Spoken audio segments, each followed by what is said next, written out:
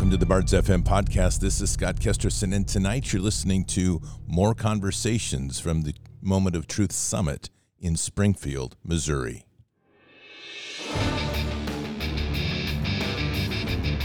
This war is real. Fighting is everything. Even though I walk through the valley of the shadow of death, I will fear no evil. Tempt not the righteous man to draw his sword. Conviction, righteousness, ruthlessness. To understand tolerance, you have to understand the line of intolerance. War is the teacher, soldiers are the students. They become the bards of war. Good evening, Patriots. And it is Tuesday, August 30th in the year 2022.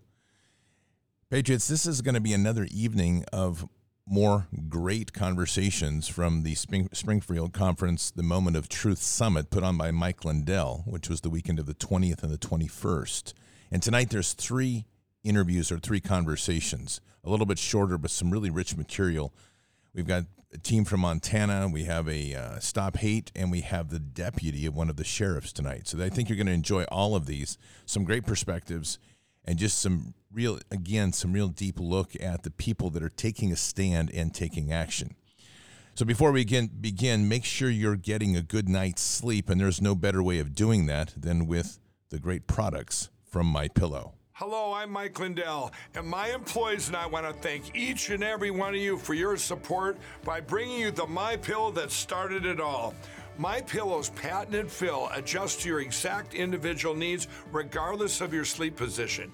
Because it works, we've sold over 70 million MyPillows, and now I'm bringing it to you for the lowest price ever. For example, you get my standard MyPillow, now only $19.88 with your promo code.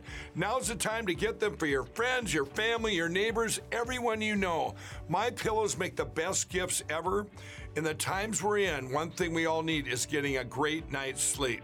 So go to MyPillow.com or call that number on your screen now. Use your promo code and you'll get my standard MyPillow for only $19.88. For a more custom fit, my Premium Queen, only $24.98. Or my Premium King, only $29.98. This is a limited time offer, so order now.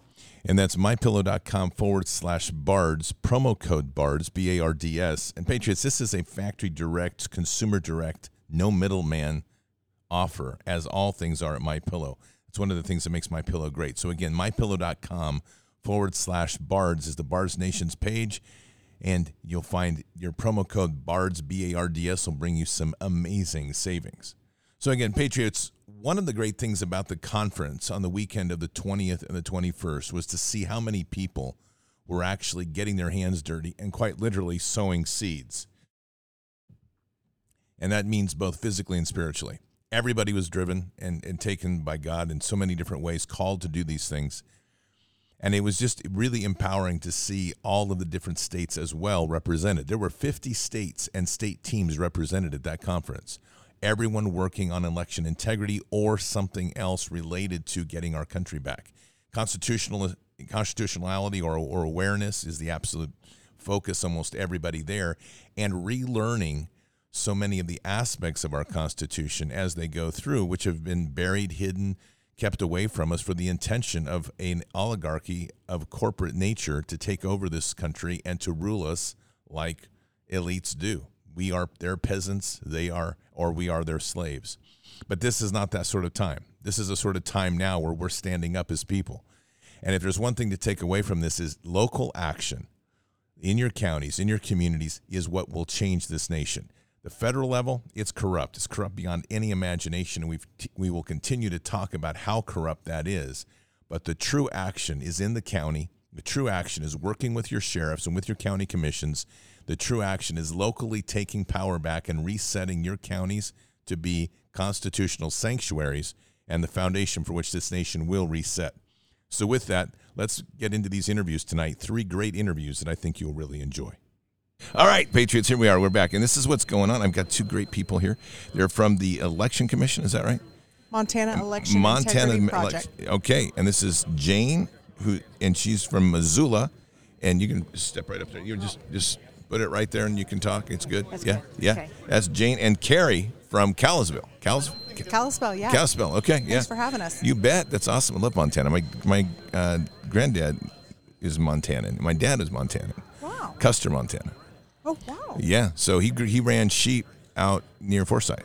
Oh, Okay. Yeah, so that was I've spent a lot of time in Montana. That's a great place. You bet it. We're trying to keep it great. You need to keep it great because Bozeman got a little infected with a little bit of crazy down there, like too many liberals from California. Yep. It's not the only part, but right. Blew the mic up a little bit. So, all right. So let's talk about what you guys are doing and what's going on in Montana.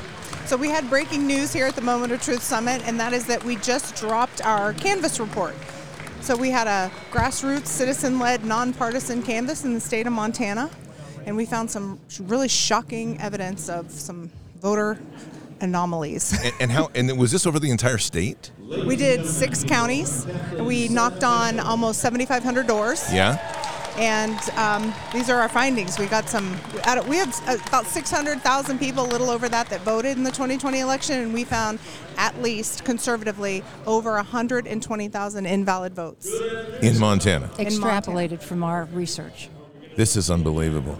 I mean, when you start getting into stuff like this, I mean, we think of the New Yorks, the Arizonas, Montana. And somehow it's not surprising. This has been my theory with Montana for a long time. Because Montana has oil, Montana has beef, and Montana has wheat. And forest. And forest. And you've got the border with Canada, which is illegals coming across. And you've got the reservations up there, which is human trafficking. So here we go. It's the treasure state. It is. Gold, silver, copper. It's also the big sky state. Big sky. Yeah. There's a new copper mine that was supposed to be going up in White Sulphur Springs. Yep, I've been reading about that. Yeah, are they moving along still? Do you know? I don't know where that's going. There's I a lot haven't of heard anything in a while. Yeah, it was a big. Well, with this administration, probably nothing. It's crazy, but anyway. Well, so, the new Montana Constitution that was passed in 1972 guarantees a free and healthful environment, and that's what they've used to shut down the natural resources. Montana used to be, I think, 4th or 5th in per capita income in the country, and now it's near the bottom. Unbelievable. You do have the best internet in the entire state, though, thanks to whatever guy that was that put fiber everywhere. Fiber, optics. Oh, okay. Yeah. I didn't even realize that. Yeah, you did. Custer, Montana has fiber optics in their high school. Wow. Would those be connected to the internet too? Yeah, it's all. No, it's just something else. Yeah, it's pretty yeah, crazy. yeah. So, all right. So let's talk a little bit about this. So, how did this project get set up and organized? Because this is a sort of example of people doing the right thing. So, go ahead. That's right. So, well, Jane basically, she went to the Cyber Symposium in South Dakota, and she was there representing Montana, and she came home and she said, the people of Montana need to know this. We need to bring it to the state level. So she sponsored a symposium in Missoula and educated people in Montana about what was going on there. With some of the speakers that are here now, Dr. Frank and Seth Keschel and Professor Clements all came to show Montana citizens their own data. And we had been seeing corruption in Montana for years. You might remember Senator Tester and Conrad Burns' race in 2006. And funny thing, Tester's numbers came out 3,500 more than Burns, but the results were delayed for a day because of machine error.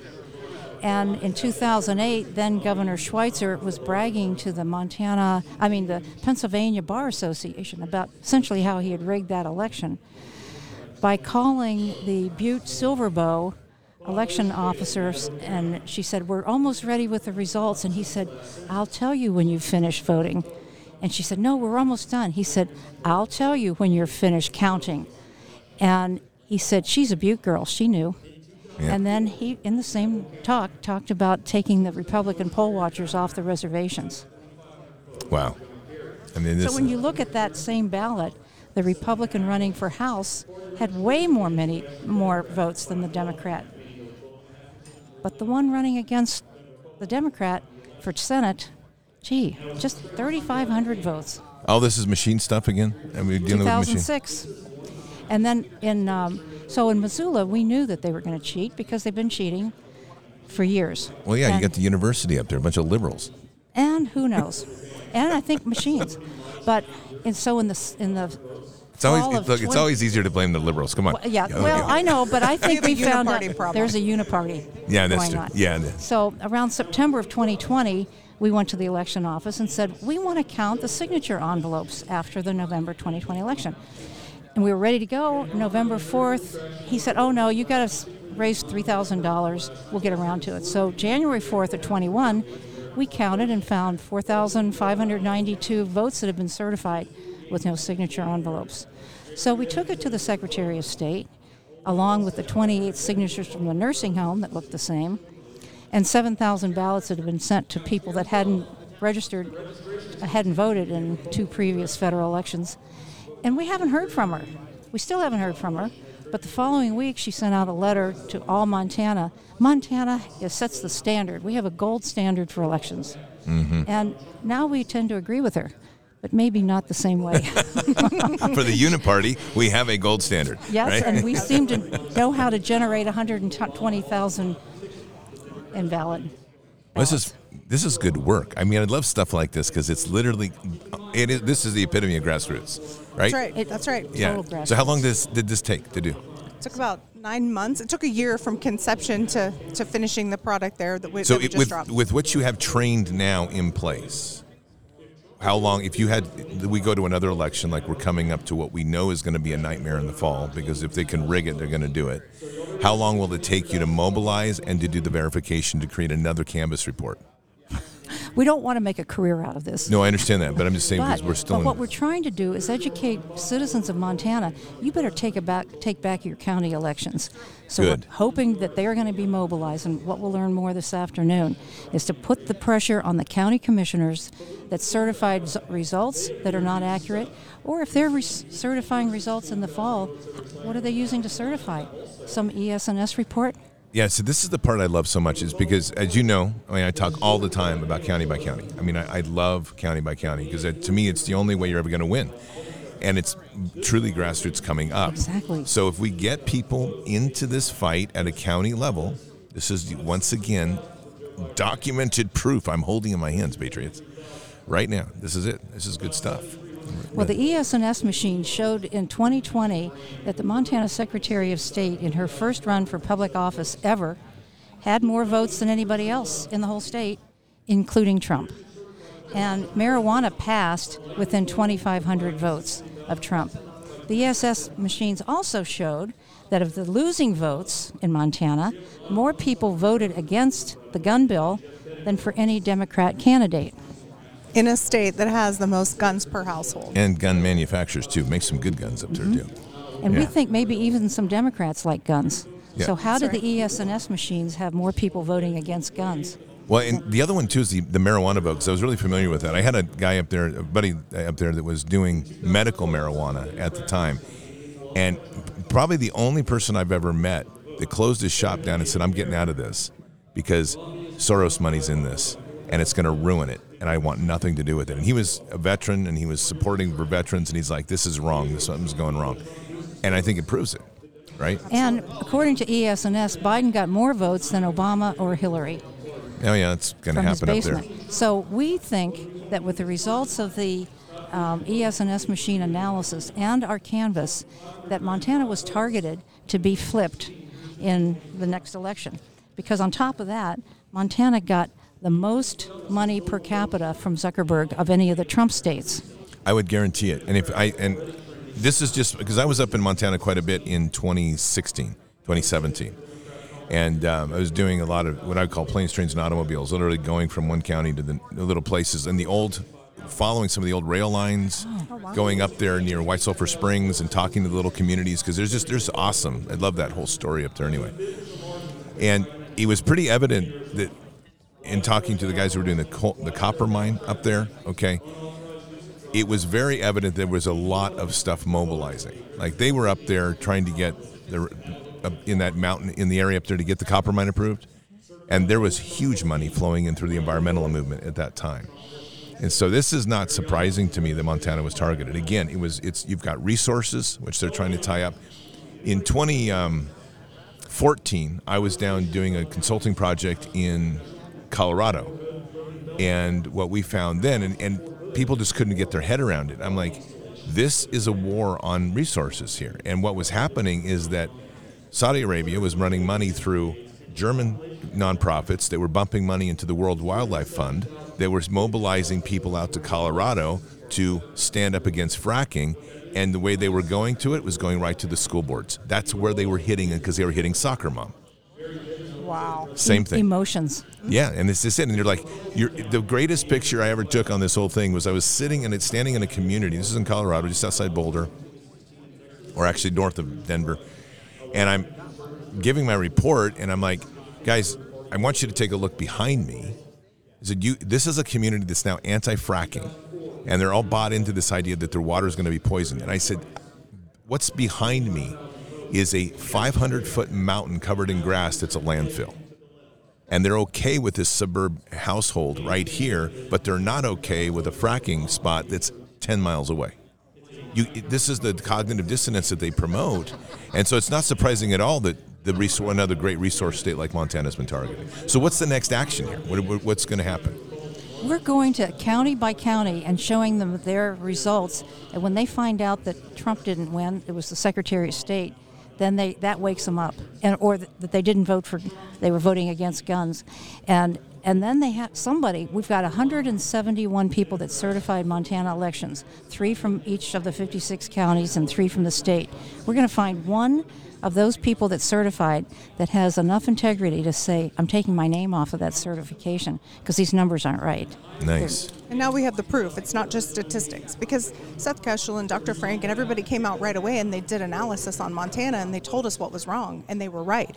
But everybody said, well, that's not proof. That's just statistics. They can lie. So we went out and we hit the pavement, and we went in the winter. We launched this thing in December, so we were out there in the snow. Nobody cared. Ice. Montanans are tough. Yeah, they are. It's like 20 below weather. Absolutely. Yeah, we're out there. Yeah. And all 6 counties, from Yellowstone across the eastern part of the state up to Flathead. And right. I had canvassers, little old ladies would call me up and they'd say, I'm so sorry I only got to 10 houses today because when I was trying to walk uphill, I was sliding backwards on the ice. So were you working, you said Flathead, so you had one of the reservations working with you too?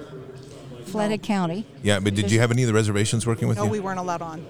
Oh, wow. But interesting, Blaine County, which does have a reservation on it, was the #1 county in the country in per capita CTCL funds. 7,000 people got over $250,000. Or did they? Or maybe 7,000 didn't get it. Right, BIA. Actually, the top 4 counties per capita that got the money had reservations on them. Interesting. It'd be interesting to see what the trickle down on that was, because I can bet you it didn't. Right? Right. That's wow. It is. And one county bought a $60,000 vehicle with it. Another county bought some kind of a vehicle and snow tires. And I believe both of those were purchased in 2021 after the November election. Wow. Yeah, this is the garbage. We have a little town. I'm in Oregon now, so we have a little town just east of my town. It's got about 1,200 people, and they were mandating masks. I mean, the community's like, we're not doing masks. We're like, yeah, your kids are going to get mandated masks. So what came out was that they had received $1.2 million through this COVID fund, and they literally said it. We can't afford to give it back, so you're going to wear masks. And the community's like, okay, try this. And now one of them's out. I think that was kind of old school justice. Yes, good. I think, because I know the people around there, they're probably like, really? Do you ever know what happens to cowboys that wrestle cattle? Yep. You can almost have to get down to that in Montana again. We're going to see if Montanans are real Americans. Yeah, you and will. Want to stand up for this country, or if they'd rather be sheep. It's so easy just to be a sheep and let somebody tell you what to do. Well, I don't think that's in Montana. No. It is, I think some of the corruption is in Boulder or Bozeman. Gallatin County. Yeah, they've got a lot of the new types of folks up there. But you still have, from what I've seen, there's still a lot of good Montanans up there. There really are. They're really, I mean, that, and I realize I would say my first-hand data on that is now about 5 years old, because when I was really driving around there and meeting people and taking time to meet the ranchers, but it was good people. I mean, good people. I still see that a lot. They're very concerned. pretty much everybody was happy to see us, thanked us for what we were doing. We had very few doors slammed in our face or people not wanting to participate. Yeah. They were very happy about it, and they couldn't wait. They said, will you come back and tell us what you find? Good. Montanans are really interested in this, and they know something's wrong. In both parties. Both parties. Yeah, it's the uniparty game. And when they saw the results and then saw the school board elections, and across Montana, there have been people at school boards saying, we don't want masks, we don't want the CRT taught in the schools, and then you don't have new school board people being elected, that the other side was being elected. It doesn't make any sense. Now, I swear this whole thing reminds me of Invasions of the Body Snatchers. It does. I mean, like, you look around and the next thing you're like, didn't you just, what happened to you from yesterday to today? You know, it's like, it's crazy. Yeah. Like the real virus. It's like floating, getting into their mind or something. Got lizard heads everywhere. That's right. And at the bottom of it's money, isn't it? It seems is. like It people is, yeah. will do anything for money. Oh, it's sick. It is sick. This is, one of the things I talk about a lot, which is our real fight. Once we get the data, then our real fight is the moral reset, because we're morally bankrupt at all of these elected officials. That's where our good sheriffs come in. And this is where that actions of getting good sheriffs back in there that can start arresting some of these people, because they have the authority to do it. Right. We think we have a couple of good constitutional sheriffs in our state. That's good. Well, I think that if we can get an action like this, and then you start hearing about, because it'll hit the news, it'll at least hit the conservative news, the first couple of times that a sheriff steps in and arrests people for doing this game's going to a whole nother level. And I think that's part of what they're afraid of, they meaning the crazies that are in charge of this. Because as people wake up, they're going to start demanding justice. I am, not just would, but I am. We had one county where just a citizen noticed that some of the warranty seals on the ES&S machine had been broken. And the county clerk said, somebody brushed by those, or maybe it was the housing that brushed by. And the citizen said, no, it was a screwdriver. You could see how the screwdriver is punched in, and the pieces of tape were stuck in the screw head. And so they said to and then the ES&S people said, it was the ES&S clerk. The clerk. The clerk. So the clerk came up with the excuse a couple of days later, and that was, we just remembered, or we found record of the tech coming in and making an altitude adjustment. So in Montana, we have a lot of mountains, but we don't normally change our devices as we go over the Continental Divide. And the citizens took it a step farther. They called ES&S, and they just asked some questions, and they happened to get somebody on the phone that I think thought that maybe they were with the elections office, and they said, can you tell us about adjusting the machines for altitude? And the ES&S technician on the phone said, what? We don't do that. He laughed. Yeah, he laughed. And he said, and who are you with? And he said, I'm just a concerned citizen. Click. Wow. And he said, what would air pressure have to do with the machines? Right. No. Yeah, they'll still say anything. But my point was, the citizen said, we want you to impound these machines. The citizen said to the sheriff, and he said, I don't know if I'm allowed to do that. Well, when do we've got to find some sheriffs that have read the Constitution. Yeah, right. They do. I mean, this is part of the problem, is just, again, education. And every one of these steps is so important for education. Because as people learn about their election, then they're going to learn go back to the Constitution. They need to go back to the Declaration of Independence, that little thing that says we have the right and duty to overthrow such things as tyranny, right? I mean, that's basically. And government is instilled among men to protect the rights that come from God. Correct. Mm-hmm. I mean, that's the whole key, right? I mean, people say to me all the time, it's like, read the Constitution. My first statement is no. Read the Declaration of Independence. Exactly. Because in your first two paragraphs, moral law is established. That means we are accountable to God first. Bingo. Now, government's subordinate to me and to you, not us to them, right? So it's so important. And our ballot is the only physical evidence of the consent of the governed. So when people make jokes about one dead person voting, then decertify the whole election. I agree with that. Yeah. Because if we don't have the consent of the governed, we don't have a government. Well, and this is where we get back to the value of what it is to vote and the importance of it. They've done a fantastic job over the years of just diminishing and demoralizing the vote, and people need to get activated again. Well, this is great news. Great work. Thank you. Well, Carrie and her team were responsible for that canvas, and fantastic work. Thank you. I mean, seriously, and this is, where can people find this? Because this is something people need to read. They can go to mtelectionintegrityproject.org/canvas to go straight to the canvas. So, mtelectionintegrity.org. Yeah, so Patriots, that's mtelectionintegrity.org/canvas. And you need to see this report. This is fantastic work. This is what every state needs to be doing so that we can start seeing all these perks, people getting arrested and perp walked, or whatever. And we'll take the country back one county at a time. I fully agree. That's just it. That's the way to do it. Great work. Thank you very much. God bless you both. Thanks so much. Okay. We'll talk to you soon. Okay, bye-bye. All right, Patriots. So, again, Jane and Carrie, I'm going to get you, Jane Rechterwald and Carrie Hurt from Montana, and they have done the Montana Election Integrity Project and have done the canvassing to literally prove that the elections were rigged. And Montana is such a great state, we can't afford to have that happen. Couple commercials here, right back with some more great stuff. This is a great day here at the Lindell bit. Remember why we're doing all this, to keep people awake and to keep them going. All right, Patriots, back in just a couple minutes. You want answers? I think I'm entitled. You want answers? I want the truth! You can't handle the truth! Patriots, we know the economy is in a mess, but you know it's never good?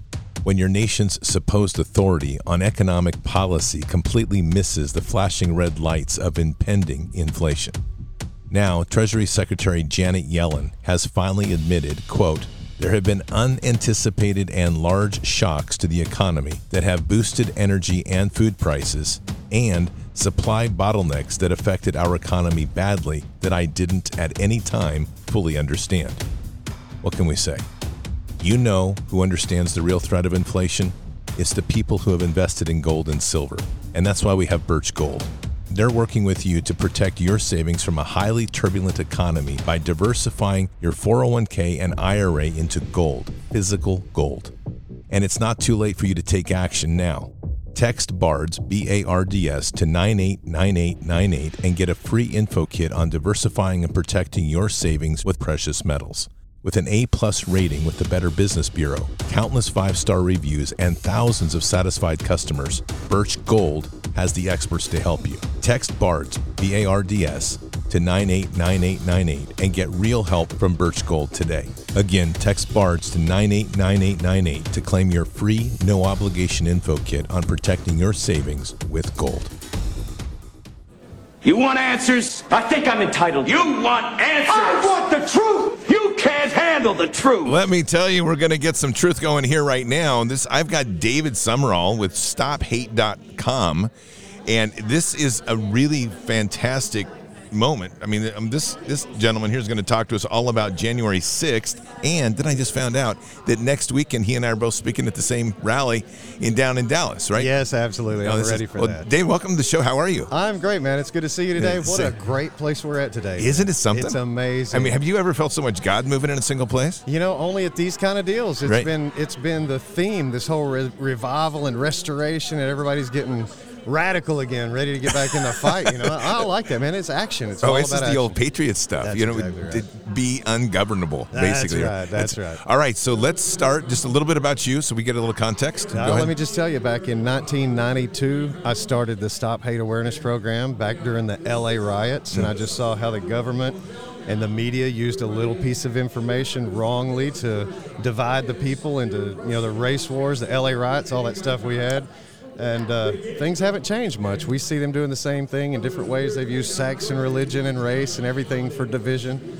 Now they're using January 6th, and that's why I appreciate Mike Lindell doing this weekend, because this all ties into January 6th. That's the very reason that people went, and the government's trying to say they didn't have a reason to go. There was zero fraud.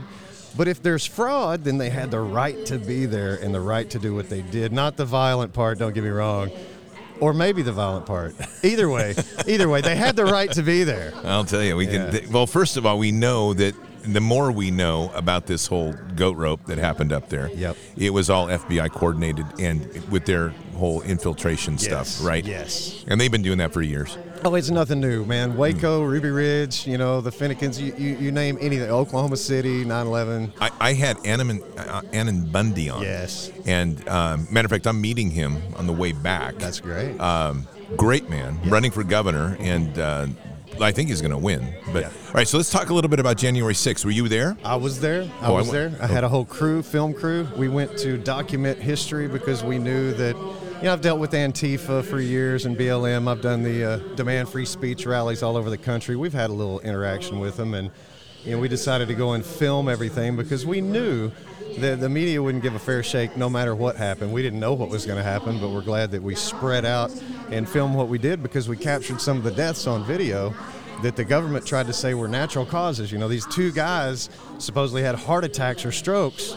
And then when we get into our video and start, digging into this, these guys were killed by flash grenades. That's murder. And that's a lot different than natural causes, somebody that just had a heart attack or a stroke. When it's caused by a grenade, that's a lot different. And that's the kind of lies that the government's hiding.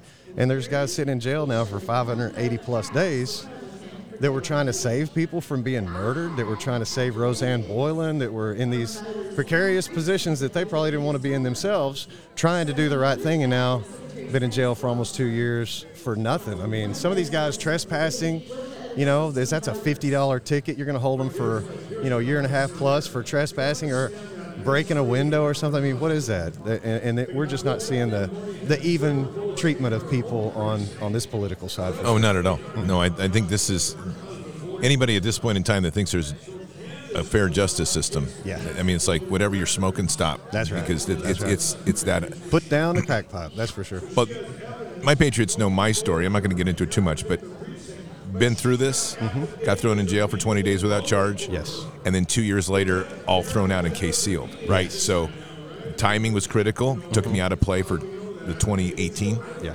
Right. Somewhere in there. But, and of course, they just tried to disparage you. If you understand media, they had 20 or 30 articles hit nationally within an hour. It's amazing how it works. Yeah, it is. It's like people are like, whoa, that must have gone viral. It's like it didn't go viral. No, they created it, and then I'm sitting in jail, and they already were telling everybody my charges. So this is the same stuff that they're doing up there. It is, and we're seeing Nancy Pelosi, this whole smear campaign of the upfront stuff, the we've already decided what happened before we even know what happened or before the day's even finished. I mean, they're calling it insurrection at the end of the day. Yep. They had this whole thing set up, ready to go, and cookie cutter. So you were there filming the events. Yes. And now your film is out. Yeah, actually my second documentary. We put one out in June of last year. Okay. Called Writing History, RIGHTING, Writing History, and it showed the deaths, it showed the murders, it showed the FBI, it showed a lot of stuff. And then this latest movie we put out is called Bloody Hill. You can find it at bloodyhill.com or at stophate.com. And it just shows it's Wano Savin, Trennis Evans, and myself. We just conversationally talk about Proverbs 16 through 19 about the abominations, the sins, and how that ties into what our government's doing to our people. I mean, it's blatant and obvious, and I really hope people will watch this film and share it. I think it expresses how we feel about the potential of a civil war more than anything that people have seen, because really we get upset, everybody wants to fight and all that stuff, but we really don't want that fight. And the government's trying to say that we do. And you hear the Mockingbird media, all the extremists and the QAnons and the Civil War. It's all garbage. It's all trash, but we can't fall into that, and we can't give them anything to work with. You and I have the same message, because I have a pretty strong information warfare background. Yes. People don't really understand how far we can go with information warfare. Yeah. Because we're not even there yet. If you hit that wall and that limit, we're in a worse place than you can possibly imagine. That's right. But there is so much we have yet to do. Jeremiah 6:16 is a passage that I started with a year ago, and it's interesting. I'll just give you a little background. This weekend a year ago exactly, was the Bards Fest in St. Louis, and Mike Lindell spoke on the Friday before. So it's kind of crazy how God works, right? Yes. But Jeremiah 6:16, because I think we're right there. Thus says the Lord, stand by the roads and look and ask for the ancient paths where the good way is, and walk in it and find rest for your souls. And they said, we won't walk in it. So we're really at that valley of decision. Yes, we are. And it's really big. So talk a little bit about this film, because this is, Juan hit me up on it and said, take a look at this. I want you to talk about it, because you've got some pretty graphic footage and you have some pretty rough scenes for people to see. And how does that tie in with Scripture for you? Well, I'll tell you, I think one thing as far as the scenes go, it is what it is. And I have a hard time reproducing that at times because it's so graphic. Yeah. And we're watching people die. Right. And people aren't aware of that. So on one hand, we need to see our history. We need to know what happened, and we need to have that feeling that you get when you see that, because then you can understand who's responsible and how and why it happened and what we can do to actually fight against that. Scripturally, I think it's the movie's interest for me was in, spreading the information to people because they do die from lack of knowledge. Our country's in the worst spot that we've been in forever, and people are getting the wrong information. They don't know what happened that day. They don't know the truth of it, and it's really up to us to tell them and to show them, and that's why that video is so important. And so people know this is all publicly sourced video. This is all from individuals' cameras. I didn't use any of the database. Now, I do have access to the 14,000 hours as a video investigator working for some of the attorneys, but we didn't use any of that film. We don't have to. The public was the eyes on the ground. The public has more video than their 14,000 hours times 100. Wow. And the one guy that got free on his charges used public video to the judge and said, here I am, shaking hands with a cop. Here I am. And they let him go. So wow. That's interesting. Yeah, it is. I mean, this is a tragic time. Yes. It's also an inspiring time. Yes. I mean, I think God works that way. He does. We got to bring us down so we can start to put our eyes where they need to be. That's right. So in this whole process, talk a little bit about the spiritual side of this for you, because when you talk about the death, first of all, I can relate to this. I have a documentary film out, and there's one death scene in there. It's from Afghanistan, and it literally took me about a month of working with it, of deciding where to place it, how to place it, because death is one of these very provocative spaces that can promote massive anger, retaliatory concepts. That's right. And it's difficult as a filmmaker, as you very well know, to keep that story thread going. That's right. When you have very visceral moments like that. So let's talk a little bit about that, because it sounds to me like that was shaped a lot by Scripture. It was. So we go through, Proverbs 6:16 through 19 is all the 7 abominations, the lying tongue, the feet, the hands, the whole 9 yards. And it was a really easy way to break that down as far as an outline for a film. I thought it was, inspired from God. That was really, and Juan will tell you, man, we all got together and we were like, what are we going to do? What is this going to look like? And we all sat around one night and just brainstormed. We came up with the name, we came up with the scripture, and God just really did that. The second day, we filmed a lot of stuff. We didn't use any of it. We were frustrated. It wasn't going to be what we wanted. The third day, the last day that we were there, I said, guys, we didn't come to waste time. We didn't, let's sit down and just do this. And the way that it all came together is such a miracle. So we put this film out in 4 weeks. 4 weeks. Okay, so real quick, I know these sorts of paces because I had to do this, and that's some aggressive editing and filming too, right? Very. Because you're doing your interviews. Yes. Right, okay. So what we did all the interviews in one day, and Andrew Mullinax, he is a brilliant editor, film guy. He's the brains on that. And he started the task of weaving all the conversation together, while my team, because we have all the video evidence, we start putting it together and getting the placement and who's going to need what where. We had a list of how we wanted to break it out. So it was at the same time. They were working from both ends, basically, and when they both finished that, they came together and literally, man, so put it out on the 17th. We had a really aggressive goal to get it out in a couple of weeks. We're going to try to get it out July 4th and do. I remember I got one hitting me up. Yeah, he's like, we're going to get it out, and I'm like, no, we're not. Okay, so where's the film? Silence. Yeah, I'm like, all right, I know where you're at. Keep going. That's good. Keep going. The editing thing sucks, but no, it's good. And I just believe that people need a fair share, man. They need a fair shake at the truth. They need to know what happened. Nobody else is going to tell them. And it's been almost 2 years, and they're still. Trying to digest the part of the problem too, and I'll even just my own thing. It's very difficult to discern right now truth. Yes. These sorts of films help, because my theory is that a lot of what's happened where they've kind of fallen off the radar. Mm-hmm. We're not hearing much from the families. That's right. That's getting suppressed, or people don't want to speak out because they're afraid of retaliation. Or both. Right. Mm-hmm. We're relying. There's some strange things, and there's some strange anomalies. I'm not sure everybody that's in there is what they say they are. That's right. Okay, I'm just going to say that because one of the dudes is talking about running a cell phone inside the prison, and I'm like, okay, I don't know how you did that, but I have some red flags that are jumping. Yeah. Because I think that they want this. They've embedded their psyop so deep. They want to discredit everything about it. Everything. Right. So, but the real is that there are some very painful losses and some horrible sacrifices of American lives. There have been so many losses people are unaware of. We're over 20 deaths related to January 6th. And we hear the stories about the 4 policemen that have committed suicide. Whether or not they committed suicide is another investigation, or 4 more to be exact. Or, yeah, if it was a Clinton side. There have been at least 5 suicides from J6ers that we're aware of. I'm pretty sure there are 2 more that I'm aware of that never made it to the press and never will, just the surrounding circumstances. And then, of course, we had a miscarriage from an FBI attack on a home. The lady was pregnant. She miscarried the next day. I mean, these are real things. The FBI comes in to terrorize people with guns and bombs, and, it's a horrible thing. We can tell you story after story of that.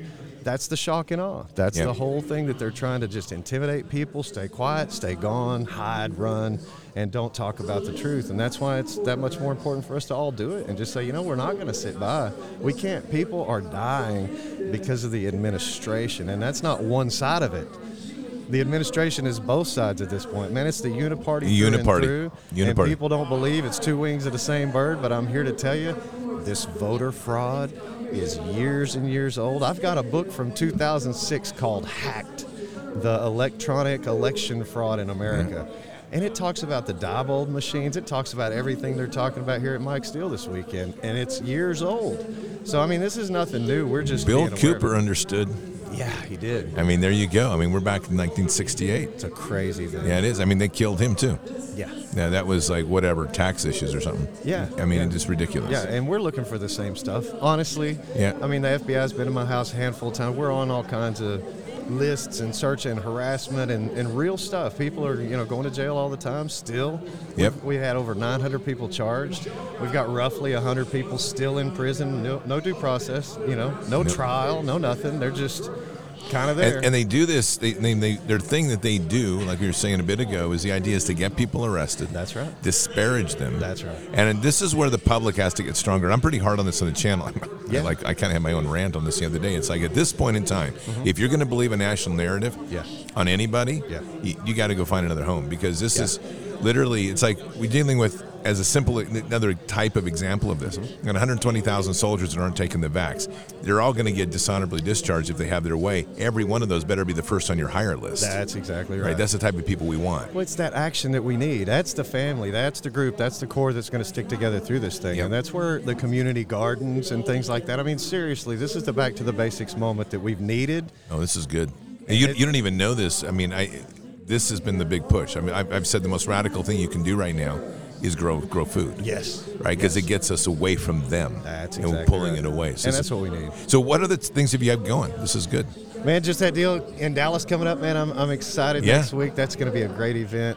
Great lineup. Chris Eriks, I got to tell everybody, use Flex 15 if you want a 15% discount. So give them, and honestly, this is so new to me. I haven't even done a pitch on it. Okay, let's do it. So do the pitch. Let's go reckoningfest.com. Reckoningfest, RECKING, whatever. Right. Reckoningfest.com. And we've got 107, Mike Lindell, Mike Adams, I think. Yeah, Mike Adams. You and I'm going to be there. Trennis, and a lot of really good stuff. Are you going to the Nugent concert the night before? I am. Man. Okay, Patriots. So this is the other thing, is we're all going to be sitting on the lawn at the Ted Nugent concert. That's right. The evening before. Yeah. And that's like 10 minutes away from the venue. It is. And then we're going to be, and this is all Dallas area. Yeah. And then we're going to be the next day talking. I'm excited, man. I live in Dallas, dude. It's like home for me. I don't have to drive like 15 minutes. I'm at the deal. I'm like, I just drove 30 hours here. So exactly. Yes. You know the deal. I do. Yeah, we drove like 7 hours to get here. It was this close one. I thought, this is great. No, this is really cool. I'm excited about this whole weekend because I go there. Yeah. Sunday, I'm just going to chill out a bit. We got some of our own Bars Nation folks. We're going to link up hopefully. That's great. And then on Monday, I'm going to the Nugent Ranch to hang out with Ted and Shemaine for a little bit. Well, look at you. And that's something else. That's really good. It's good. And then we've got, this thing continues on for a while. So this is good. It's exciting. Yeah, we've got a big rally coming up September 24th in D.C. We're going to try to get a lot of people up there. Ashley Babbitt's mom, Mickey, has been in D.C. most of this month. Every evening up there doing the Star Spangled Banner, praying for the prisoners.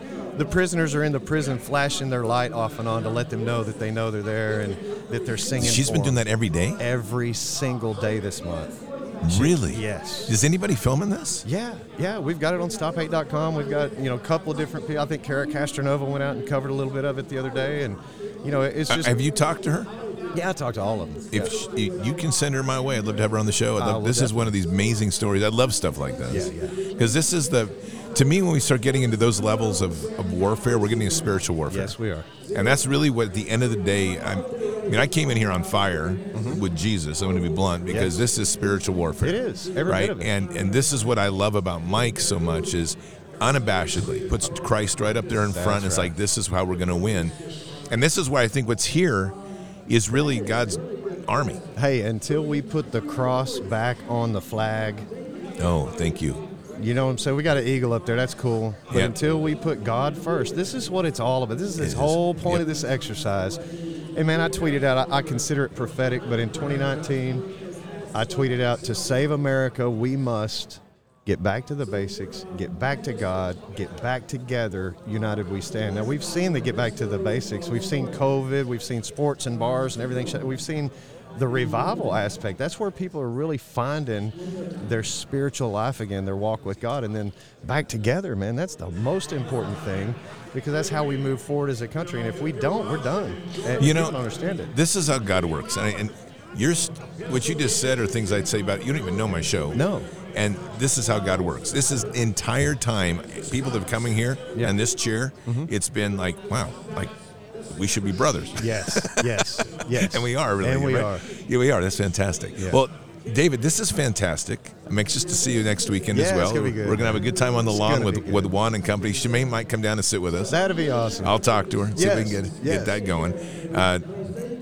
Ted's going to be putting on a heck of a concert Friday night. I can't wait for that. I've never met him. I think it's going to be it's going to be really a wild one. Yeah, it's going to be good. And then we're going to have a great rally on Saturday. Yeah. So, Patriots, you know where to go. It's going to be, again, the reckoningfest.com. And, it's going to be good. I think it's 27th, 28th, whatever the next Saturday so it's and Sunday. 27, 28, reckoningfest.com. It's in the Dallas area on the east side, Dallas. And good. Looking forward to it. It's going to be fun. But, that's the thing. People need to get out. They need to understand, where we are in the fight and what they can do to help. So one of the things I always try to do, a lot of people put, publications and movies and films and shorts, but they never give you a call to action. They never say, how can we help? You sound like you're familiar with this. So this is, okay, so I'm just going to, before I'm going to let David finish, this is now the third time that we've had this discussion here this weekend. Amazing. And it all came when and this is the example. Let me finish here. I'm driving out and I'm talking to God and having a conversation. It's like, we're missing tasks and standards. The same thing. So yesterday, have this conversation with, and just a great guy. It was Darren Gobb. He was a Patriot and running a Liberty Group, and he's a Black Hawk pilot. Yeah. And I said, tasks and standards. And he looks over and he goes, well, I just had that conversation this morning. I guess we know who's directing this, and here you are again. So go ahead. So the calls to action for January 6th are real easy. There's a prayer group. There's letter writing. There's financial support you can give to the families directly. We're not in the money laundering business. We don't touch money. We put links up to their family, to their gifts and go. And you go to StopHate.com/J6. And there's 15 things. There's contact your representative. There's petitions to sign. But the prayer group, the letter writing, these guys operate on hope, their families as well. The money helps, but we're 2 years in, guys. They're doing everything they can to survive. They need the encouragement, the support, the love from their community to know that they're not lost and forgotten and that we're still fighting beside them. So StopHate.com/J6. Find something on that list that you can do and be a part of this J6 family. Patriots, this is no different other than the location of the British prison ships that sat off our shore when we were the colonies fighting them. Taking American patriots, American citizens, and sticking them on boats and stuffing them away until they withered away and died. That's right. So this is an opportunity to get a letter out to them, do something strong like that to give them hope, and it does make a difference. It really does. It really does. Well, man, I appreciate getting to know you. I can't wait for this weekend. It's going to be good. I look forward to it. David, thank you very much. Thank you, brother. All right, it's David Summerall. and just a great patriot. All right, so I have with me right now another great guest, and this is going to be Sheriff from the Logan County who we spoke to yesterday, which was Damon Devereaux. This is his deputy. Welcome. Hey, yes. A little closer to the mic. Deputy John Hudson. Deputy John Hudson. So, all right, well, this is awesome. Look, I think one of the biggest awakenings America's had is the importance of the sheriff and its role, because we have obviously the sheriff's elected by the people, but I always say it on the show, it's the only true law enforcement we have in the nation. So if you can talk a little bit about that. Yeah, I saw one of Sheriff Mack's videos when I first started, and I had no idea. My dad was a district attorney all growing up, and now he's a Supreme Court judge, but I had no idea the sheriff was the highest law enforcement in any given county. And when I watched Sheriff Mack's video, I was blown away about how even the President of the United States, if he's going to come in and do something law enforcement, needs to tell the sheriff what he's doing, including FBI, the IRS, or any government entity. And all the other agencies that within the county are just assisting agencies. But a lot of people don't know that because a lot of sheriffs are underfunded and sometimes they don't have as much training. But constitutionally, the sheriff is, and I was blown away by that when I started. That's pretty amazing. So really what we're looking at then is the cities and the city police, they're more like, well, depending on where you are, they could be squatters or they're renters, but basically they fall under you. Is that correct? Yes, but a lot of police agencies, and some are good, some are not, but we rely on them. They're great, and so a lot of us deputies need to be out in the county, patrolling the county where there is no police. So but we need to have a good working relationship with our municipality polices, the chief of police and all their officers. Right. Well, I mean, we want that. I mean, I don't say that. I think everybody on this channel loves great police, and we love our sheriffs. And be honest with you. Yes. The biggest concern we've had is just, as people have seen with this COVID issue, we've seen a lot of crossing over away from, and I won't say a lot, but we've seen enough examples of choices being made to municipalities rather than the Constitution. And the sheriff is really directly tied to the Constitution, right? Yes, and the sheriff and the district attorney are the two highest law enforcement entities there are in the county, and because they're accountable to the people and they're elected by the people. So let's talk a little bit about your job, because one of the things that's unique about sheriffs is the distance that you can be away from your headquarters. Yes. Running single many times because you don't have the staff. Yes. Like people have become fairly accustomed to city police running in pairs, not you guys. Right. We have 750 square miles we patrol, counting about 75,000 people. Our largest city in our county is Guthrie, which is the first capital of Oklahoma. There's about 15,000 people in Guthrie. But we have probably 50,000 people out in the county that have no police but us. And, South County has a lot of Oklahoma City metropolitan area that's just growing insanely. I think we're the first or second largest growing county in Oklahoma. But we'd like to get out and patrol the neighborhoods, and we really a lot of times all I'm doing is responding to calls because it's nonstop. So sometimes there's only 3 of us on covering 750 square miles. Wow. So, I'd be wasting my time spending all the time in Guthrie running traffic or something like that when we have great Guthrie police officers doing their job in there. I need to be out in the county responding to calls of service. And to me, that's the most important part of my job is whenever someone calls 911 or someone calls about their neighbor or people shooting or whatever it may be, my job is to get there and be professional and try to solve the problems. That's a big one because in my experience of working with sheriffs, not directly, but at least getting to know them, that's been one. You guys are really on that line of having to build solid relationships. You can't just be throwing people in the back of the car and hauling them away.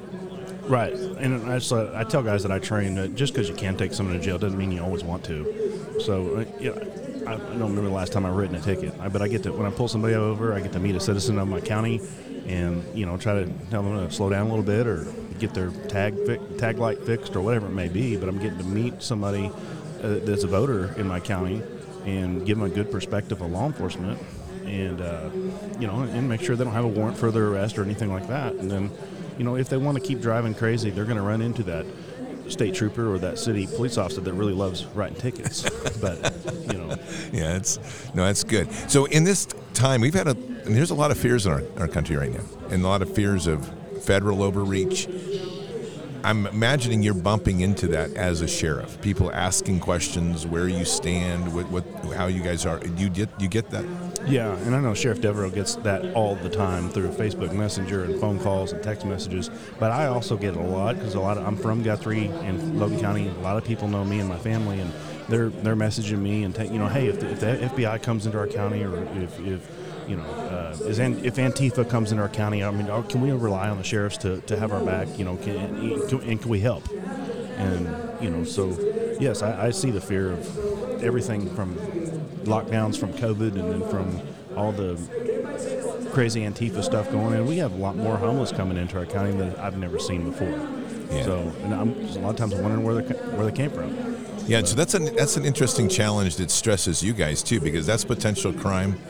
And I don't know, the rules have been being set a lot by a lot of the states. Oregon is an example where I'm from. They can't just trespass them because there's now protections for them to stay there.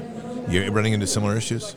Not really. I normally offer them a ride because there's not any good homeless shelters or resources for the homeless in Logan County, but there is to the county to the north and to the county to the south. So, which is Oklahoma County. It has a lot more resources for shelters and stuff like that. So I offer them a ride, but I don't make them leave the county. But if I see them and it looks like they're struggling, I offer to give them a ride wherever they want to go. I can take them just a little bit outside my county.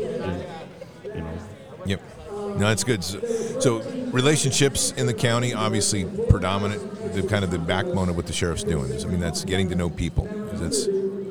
Yes, especially the rural community, and we'll get to know a lot of the agriculture.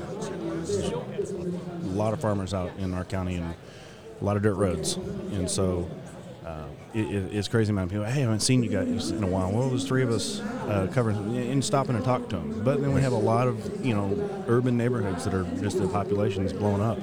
Rolling your windows down as you're going through the neighborhood, and somebody will flag you down like, hey, you think you can come to my neighborhood a little bit more often, or somebody driving crazy through here? And you explain to them like, well, this is a private street. I can't really, but if they are driving crazy, I can do my best to get them to behave.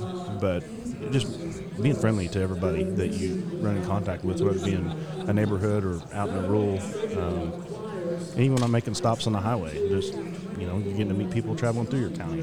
So that's an interesting thing you said. Is there a jurisdictional limitation for you guys, whether it's on state road, county road, city road? No.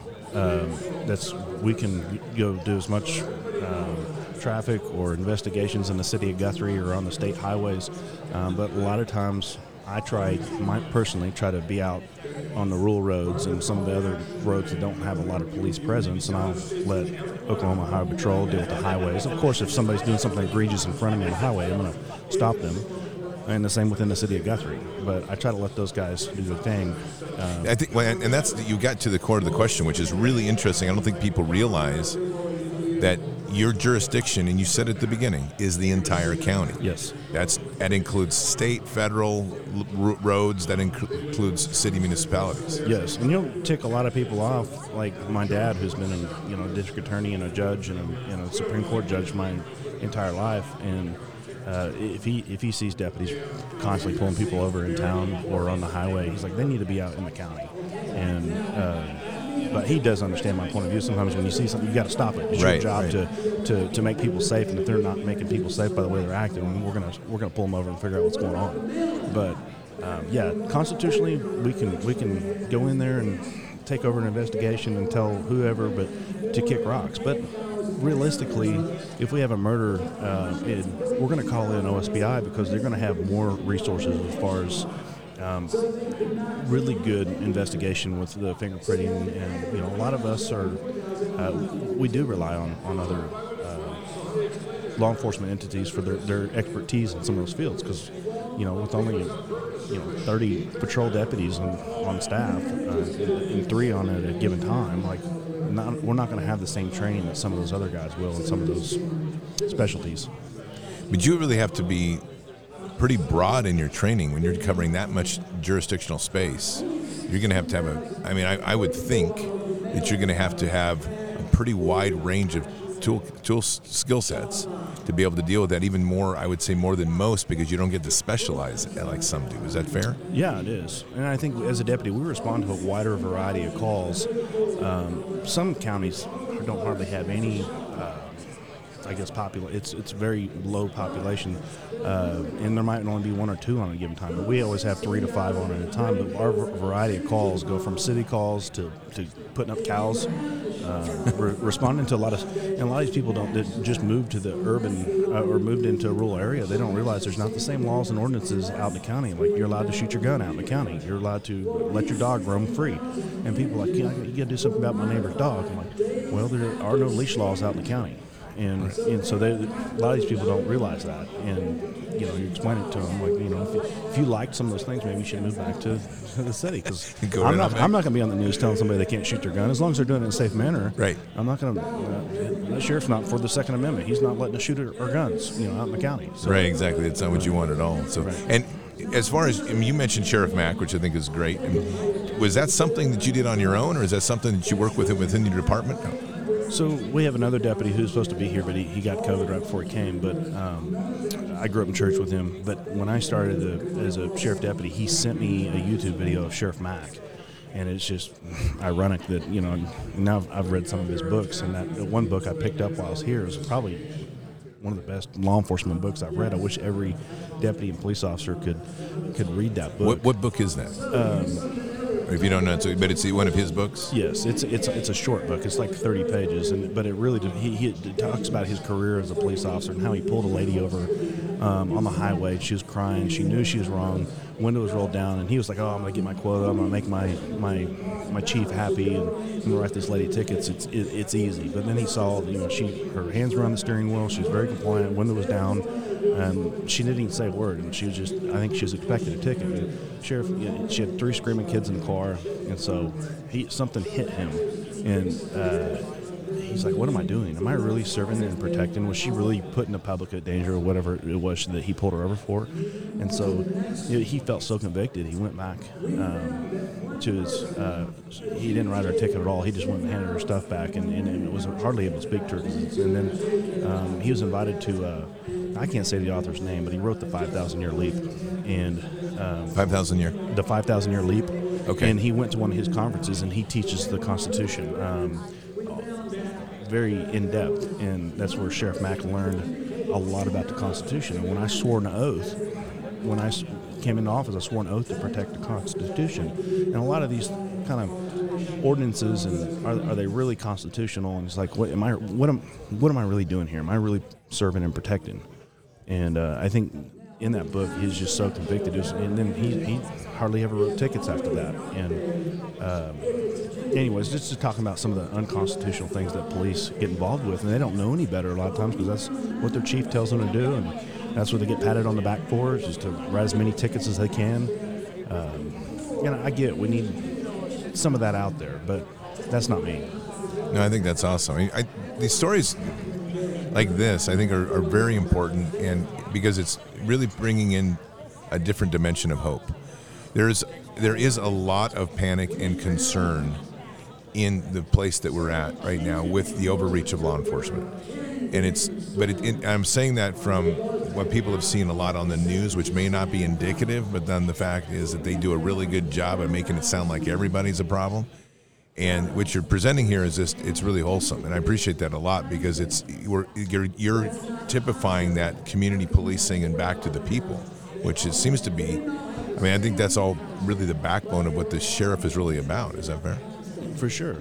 And those are the most meaningful calls to me, is whenever somebody writes me a letter or a thank you letter for changing their tire on the side of the highway. Or one lady, I Narcaned her because she overdosed, and she was pretty much dead in my arms, and I hit her with Narcan, that drug we hit up their nasal to reverse the effects of an overdose. And, she had a really bad, and I had dealt with 2 suicide calls that day. And, it was nice to get a letter. You don't always get a thank you, so it was nice to get a letter from her like a week later, like, thank you for saving my life. And, I was just doing my job. But even refereeing, I do a lot of refereeing of neighbors and families and dog calls, and just a lot of times it is a thankless job, but it is nice to hear a thank you every now and then, or you really helped me out, or giving them advice on, hey, we've split up, and my husband keeps coming back. I was like, well, it's his house. He has a right to be there. But just counseling them the best way. Like, we're not social workers. We're not psychologists. We're not lawyers. But they expect us to be those experts in all those fields when we get there. And we just tell them the best knowledge that we know. And but yeah, just helping somebody on those calls that I respond to, and just doing the best I can. And sometimes they don't always like my answer. They don't, and sometimes I have to end up taking someone to jail, But Yeah, they don't like that. But it's funny the amount of I've never been treated so nice when I'm taking them to jail. I've never had somebody treat me this well, But you always definitely still got to keep your guard up. You can't get a false sense of security. Sure. But, So how you said you go to church? When this is we're a strong faith channel, God's got to be important in your life and in what your job is doing too. For sure. I try to go to church every Sunday. I'm Southern Baptist, and I go to the same church that I grew up in. And my dad has taught Sunday school there my entire life. That's nice. And my uncle is now the pastor of that church. So you had some serious family accountability if you don't show up. Oh yeah, and but God's very important in this job because there's some stuff that I see on duty that really bothers me, and gives you nightmares, and just even refereeing sometimes, and they're yelling at you, and you're trying to make their life better or try to give them advice, and they just scream at you for it. It really wears on you, and it is hard to sleep sometimes at night. And I dealt with a kid that was that killed his little brother by mistake a few weeks ago. Wow. And he got into the top of the closet and got a gun down. His brother came in and frightened him, and he pressed the trigger and pretty much watched the boy die. And I didn't even know what to tell him other than be tough as I'm holding him down as they're trying to get the IV in him in the ambulance. But that's one of the first calls. After I just broke down, and I called the undersheriff. Like, I can't work the rest of the day. I mean, it just tore me up. And I actually knew the family because when I got there, they I guess I'd responded to a call there a few years earlier, but they remembered me by name as soon begging for my help. And I don't know how to fix a gunshot wound in the middle of the chest other than put pressure on it. Yeah, no, that's true. That's a heck of a story, man. Well, I really appreciate you sitting down today. Because we need a lot of this. You really have given a beautiful insight into, and I don't even know you as a sheriff, but I can tell you by your heart, you're a great sheriff. Well, yeah, I'm a deputy sheriff. Sheriff. Yeah, and I represent Damon, when I'm out there. So right. I gotta really do well to make. If I'm not doing my job well in the way he wants me to, he's probably not going to get reelected, And so, but yeah, it's back to the faith. Though my faith is important to me, and I couldn't do this job without prayer and asking for God's assistance and trusting that He's going to let me go home and do the best job I can for the citizens of our county. That's awesome. Well, man, thank you very much. Yes. God bless you. Yes. Nice to meet you. Nice to meet you. You be safe. Okay. Thank you. Well, Patriots, another great interview. You know how much I love sheriffs. So, Patriots, that concludes tonight's interviews. Let's pray. Father, we want to thank you for bringing us together into assembling such an amazing army, an army that has covered so many ranges of gifts and talents that you've given us for people to find their strength and to stand up, to start really fighting for what was sovereignly given to us, our rights given to you that no man can take away.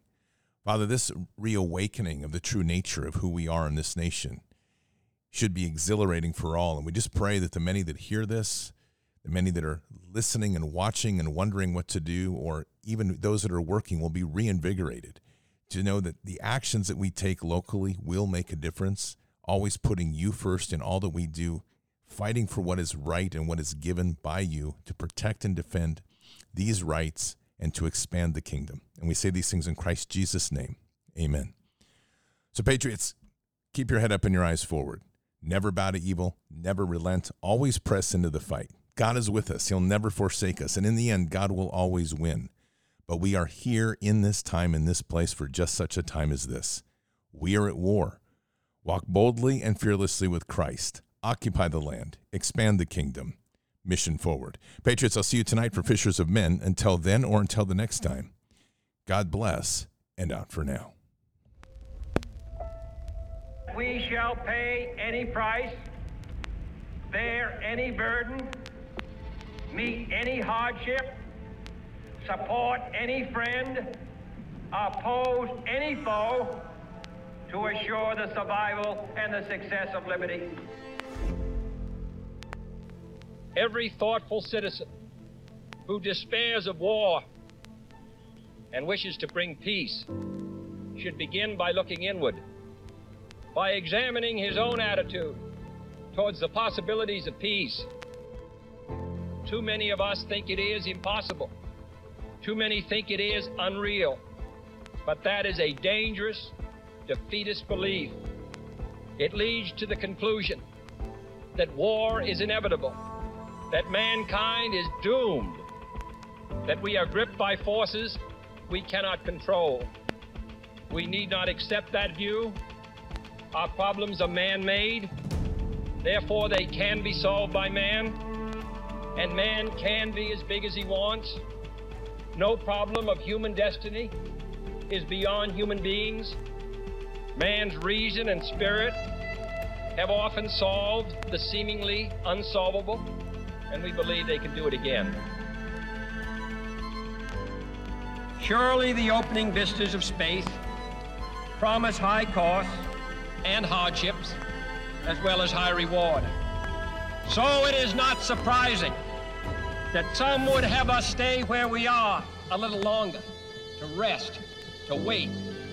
But this city of Houston, this state of Texas, this country of the United States was not built by those who waited and rested and wished to look behind them. This country was conquered by those who move forward, and so will space.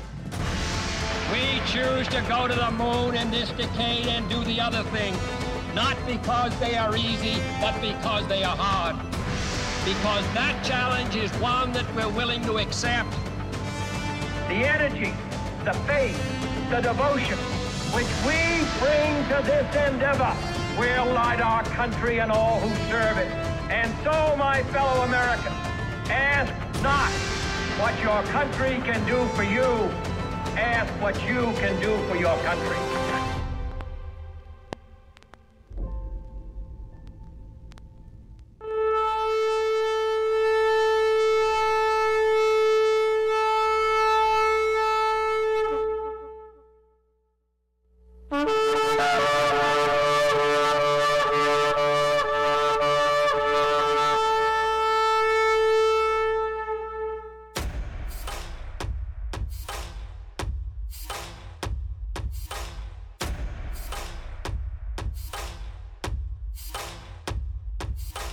An old evil that has waited thousands of years to show its face. It has only one intent: to destroy God's light and to enslave. It has no scruples. It has no rules but one: to win at any cost. But we will never bow, for we are the remnant that will hold the line. This is war. We fight, we push, we climb. We never give in. We become the nightmare that evil didn't know could exist. We pray, we stand. We live by the words, "In God we trust." We fear nothing. We are the light that can never be extinguished. We are patriots. We are the digital army that will help deliver God's wrath.